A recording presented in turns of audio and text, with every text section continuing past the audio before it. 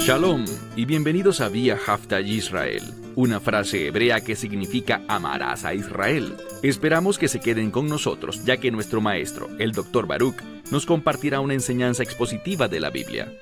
El Dr. Baruch es profesor titular del Instituto Zera Abraham, con sede en Israel. Aunque todos los cursos en el instituto se imparten en hebreo, el Dr. Baruch se complace en compartir esta enseñanza en inglés con doblaje al español. Para más información, visítenos en amarasaisrael.org o descargue nuestra aplicación móvil Mi Estudio Bíblico. Aquí está Baruch y la lección de hoy. ¿Te dejarás manipular fácilmente por el enemigo para no hacer lo que es agradable a Dios, sino cumplir los deseos del diablo?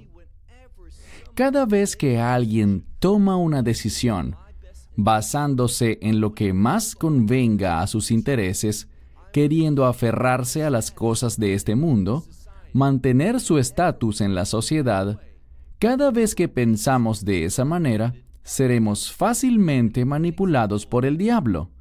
Un buen ejemplo de eso es Poncio Pilato. Poncio Pilato sabía que Yeshua, me refiero a Jesús de Nazaret, que él era un hombre justo.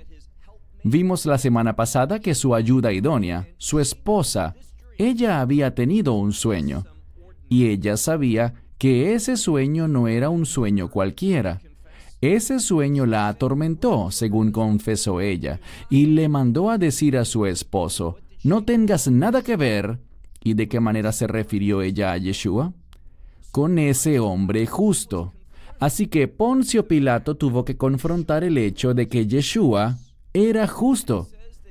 El texto dice que él sabía que había sido por celos o envidia que lo habían llevado ante él.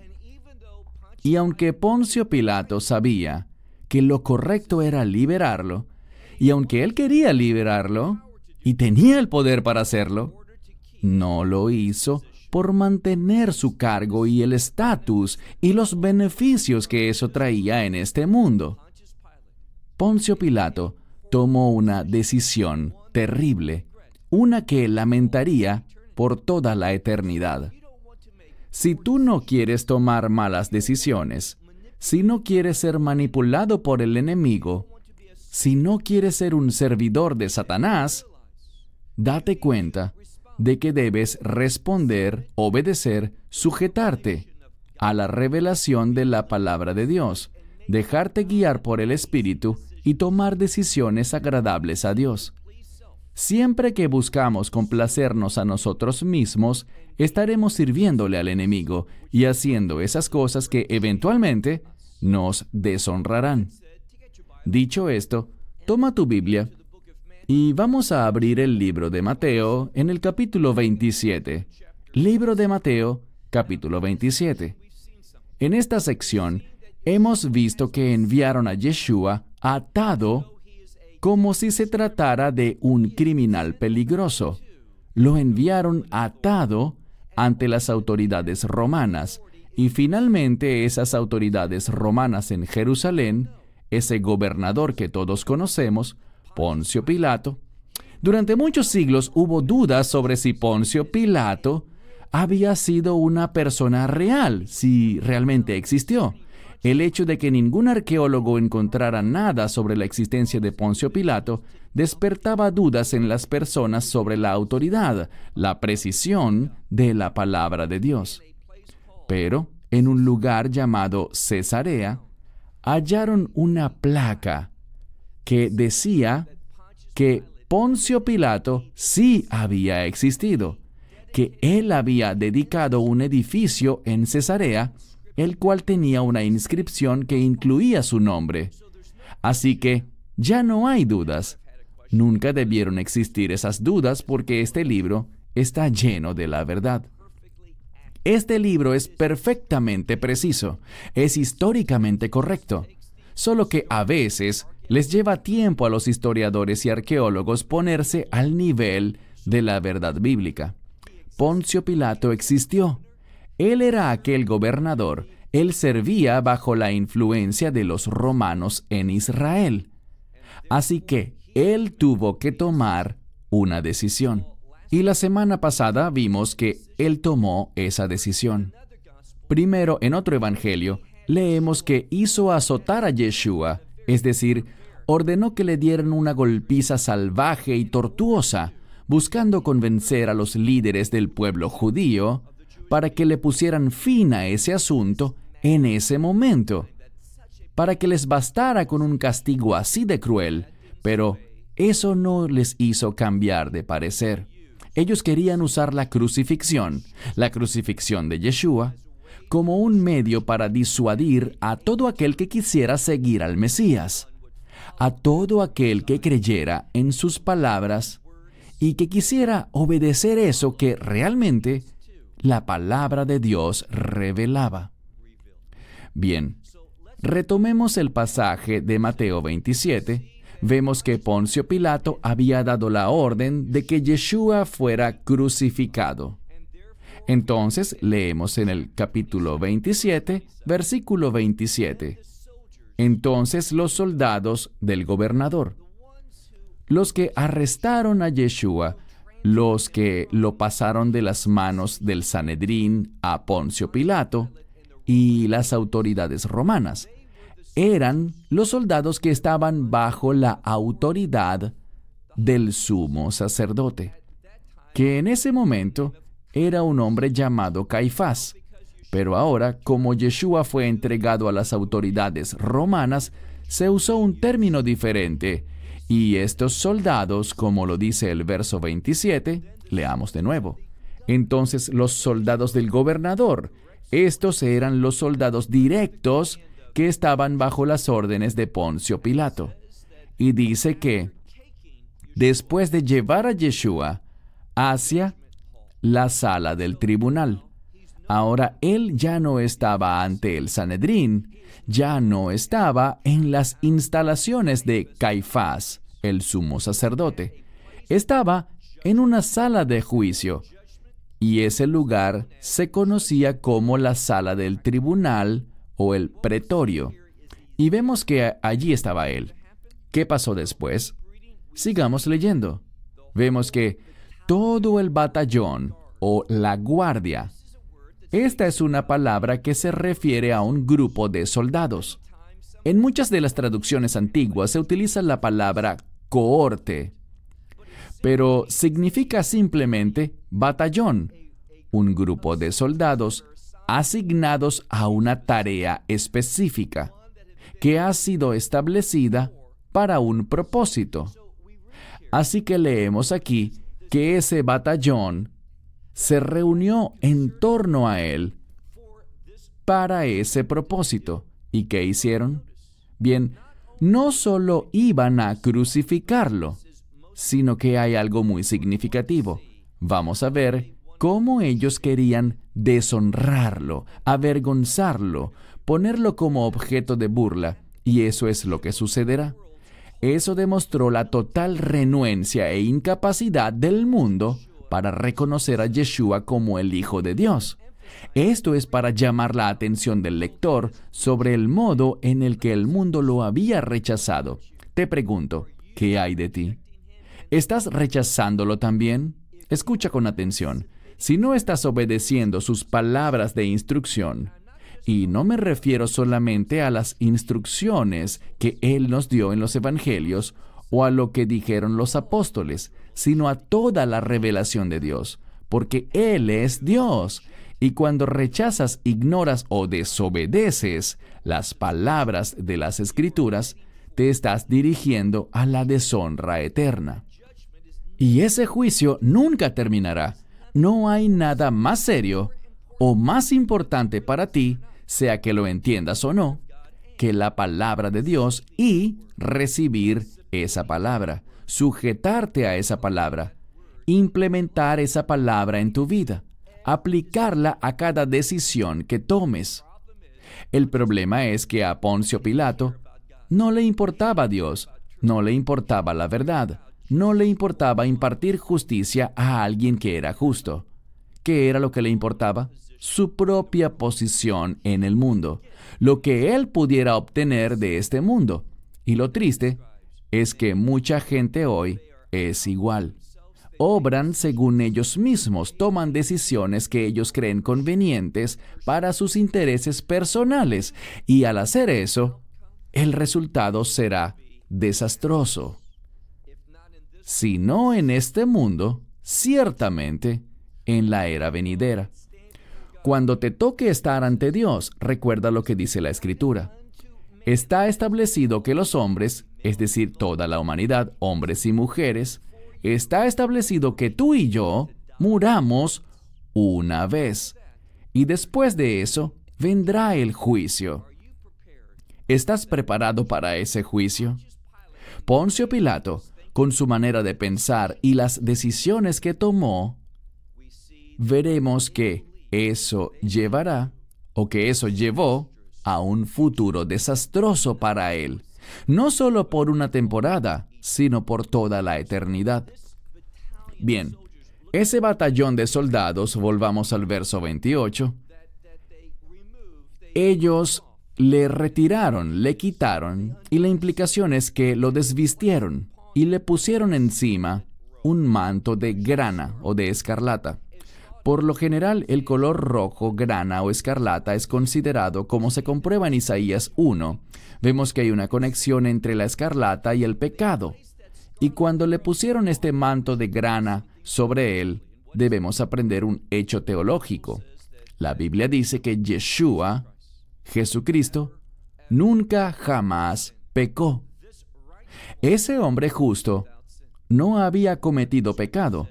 Pero la Escritura dice que en tu nombre, en mi nombre, en nombre de toda la humanidad, Él asumió el pecado por nosotros. ¿Qué significa eso?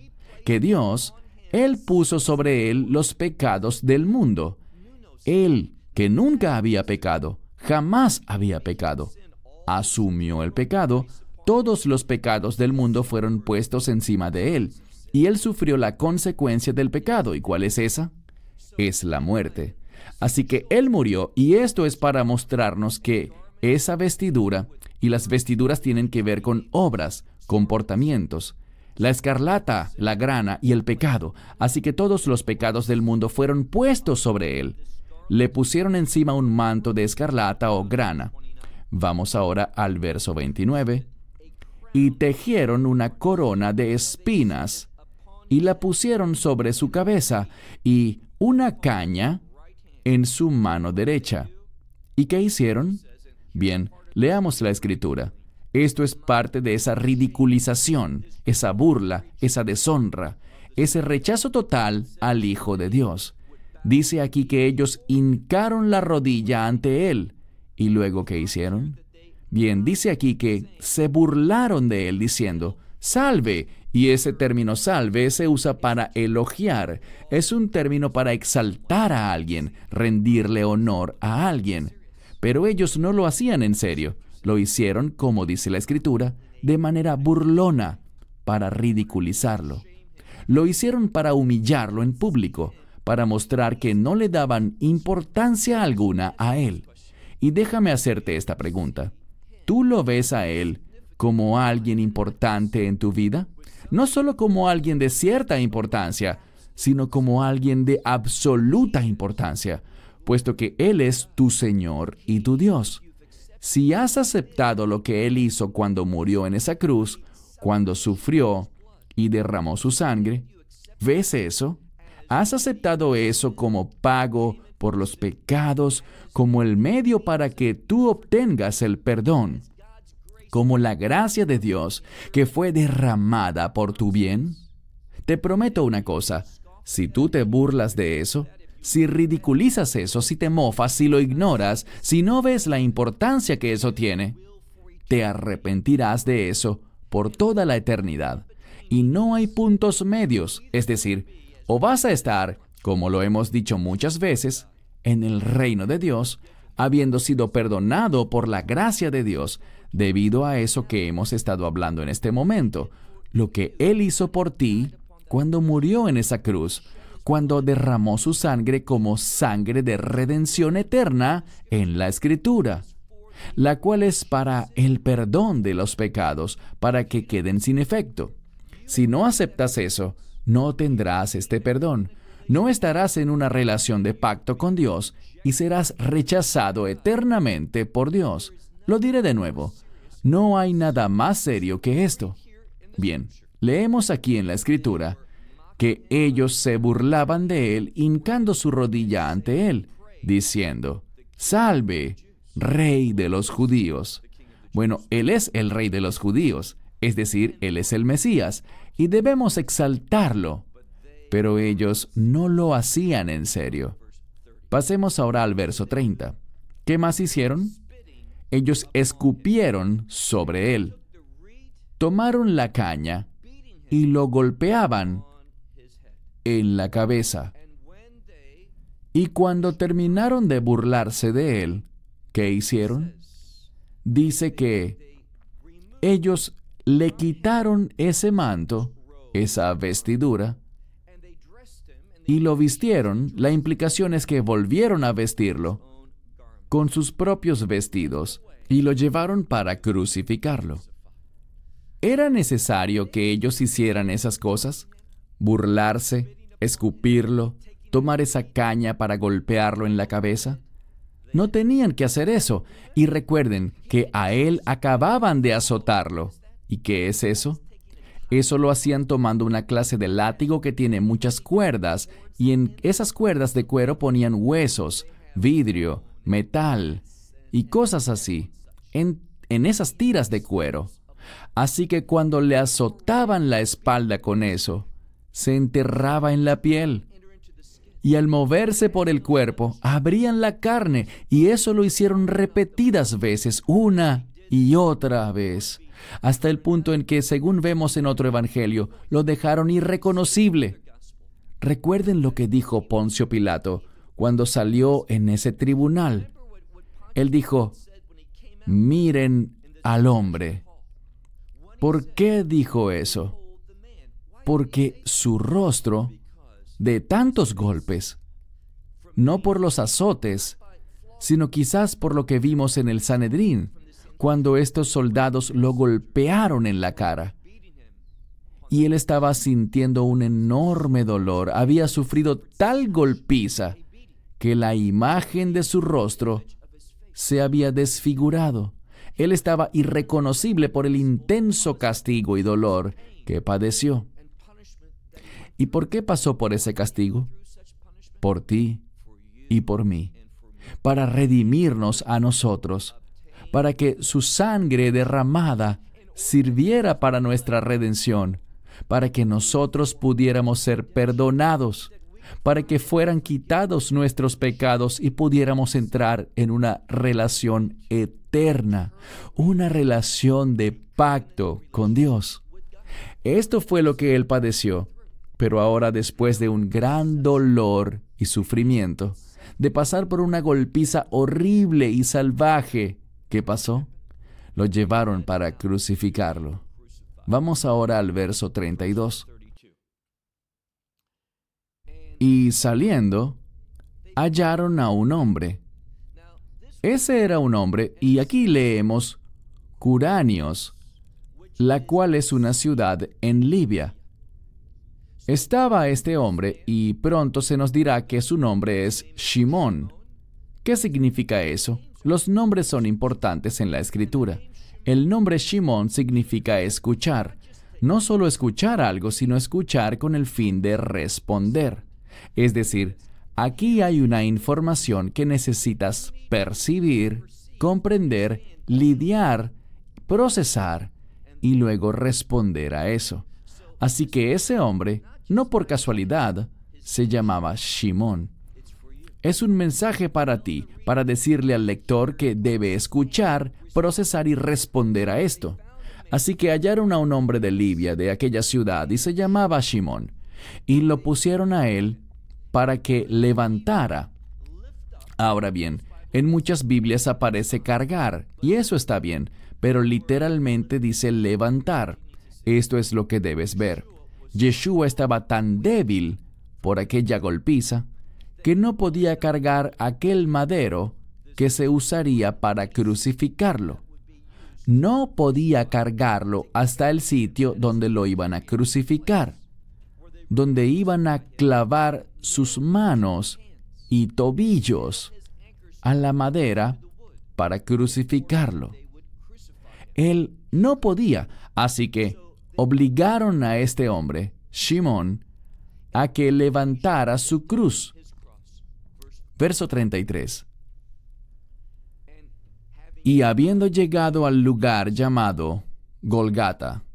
Ahora bien, Golgata es similar a una palabra hebrea que significa calavera. Y eso vemos, es llamado Golgata, que es conocido, y ahora dan el nombre en el idioma griego con la palabra calavera, porque eso es lo que Gulgolet significa en hebreo, Golgata en arameo, el lugar de la calavera. Esto también es significativo, y quizá hay dos razones por las cuales este lugar se llama así. Los que han estado allí pueden ver el sitio, y los romanos siempre hacían las crucifixiones en lugares públicos. Eso está en una intersección, incluso hoy. Eso estaba al lado de unos caminos en aquella época. Y los ponían allí por una razón, y era lógico. La gente transitaba por allí. Así que donde se cruzaban los caminos era un lugar muy público. Y los romanos hacían la crucifixión de manera muy visible para que, como dije antes, fuera un factor disuasivo, para desmotivar a la gente a que se les enfrentara. Si desobedeces, esto es lo que te pasará. Y bien, algunos dicen que la montaña se parece a una calavera, y es cierto. He estado allí muchas veces y lo he visto.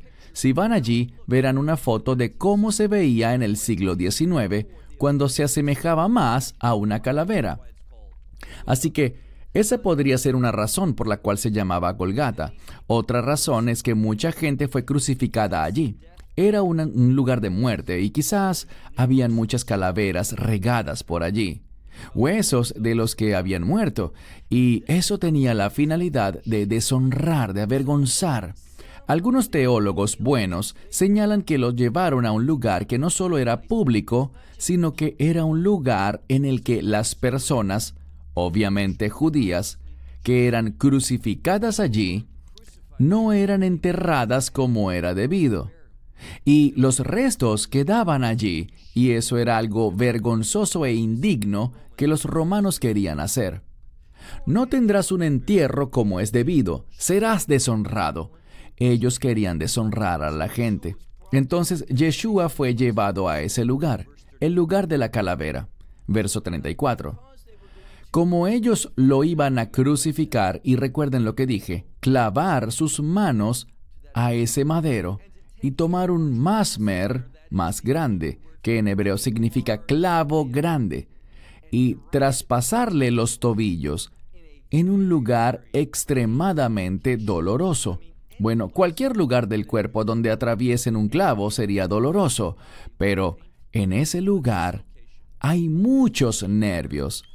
Es una zona muy sensible, y la razón por la que lo hacían es que cuando alguien era crucificado, para poder respirar tenían que impulsarse hacia arriba con los pies en el madero, y eso era muy doloroso por todos los nervios situados allí, y que son atravesados por el clavo, y era por eso específicamente que lo hacían.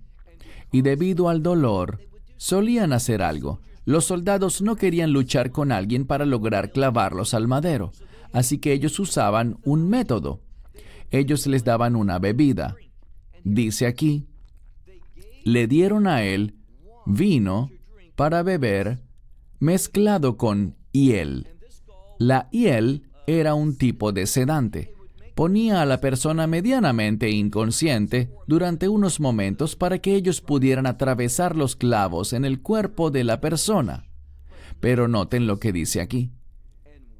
Y cuando lo hubo probado, él no quiso beberlo. ¿Y cuál es el mensaje aquí? Él no iba a aminorar su sufrimiento. Él se entregó plenamente a esa crucifixión. ¿Por qué?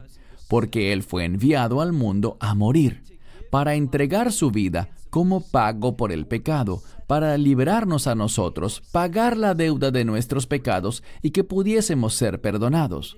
Por lo tanto, él no aminoró de ninguna manera lo que él padeció. Él no quiso beber. Y después de crucificarlo, repartieron o dividieron sus vestidos. Esto nos dice algo sobre aquellos soldados, que ellos estaban tan preocupados por el dinero que se peleaban por sus vestidos. Porque normalmente, y aquí de nuevo, se buscaba deshonrar a la persona. Lo hacían dejándola completamente desnuda. Por tanto, ellos querían quedarse con todo lo que pudiesen y se dividieron sus vestidos. Y vean lo que dice. Y también echaron suertes. Todo esto se hacía. Eso es algo histórico y preciso. Ellos hacían eso, fue registrado con precisión aquí. Miren el verso 35. ¿Para qué hicieron todo esto? Repartieron sus vestidos, literalmente dice mis vestidos, entre ellos, y por mis vestidos echaron suertes. Esto es una cita del libro de los Salmos. Al leerlo dice, para que se cumpliera la palabra que dijo el profeta. ¿Cuál profeta? Bien, los Salmos contienen profecía en ellos. Así que es el autor del Salmo. ¿Cuál Salmo? Salmo 22. Si lo leen, verán que el Salmo 22 es uno de los salmos mesiánicos principales. Es decir, que contiene profecía mesiánica. Y por eso se trata de otro gran ejemplo de cómo es que todo, y lo diré de nuevo, todo lo que Él hizo, todo lo que es relativo a su vida, Él vino con un propósito para que se cumplieran las Escrituras. Y vemos eso en cada detalle. Volvamos a leer. Repartieron sus vestidos. ¿Por qué? Para que se cumpliera la palabra del profeta. ¿Cuál fue esa palabra de la profecía del Salmo 22? Que está en el verso 19 en el texto hebreo, pero si lo buscan en otro idioma, sería en el verso 18, donde dice justamente eso, que se repartieron sus vestidos y por ellos echaron suertes. ¿Por qué? Ellos quieren todo lo que es del mundo. Quiero cerrar con esto. Tú estarás dentro de uno de estos dos tipos de personas. Los que quieren las cosas de este mundo, y de ser así, serás llevado y manipulado por el enemigo hacia la vergüenza y el juicio eternos. O los que quieren las promesas de Dios, y por tanto, ser fieles a la Escritura. ¿Cómo responderás a esa pregunta? Esperamos que te hayas edificado con el mensaje de hoy y lo compartas con otros.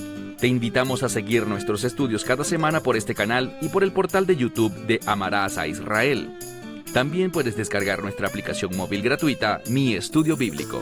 Finalmente, para obtener más información sobre nosotros, visita nuestra web amarasaisrael.org, donde encontrarás otras conferencias de Baruch en audio, video y texto. Hasta el próximo programa. Que el Señor te bendiga en Yeshua HaMashiach, Jesús el Mesías, mientras caminas con Él.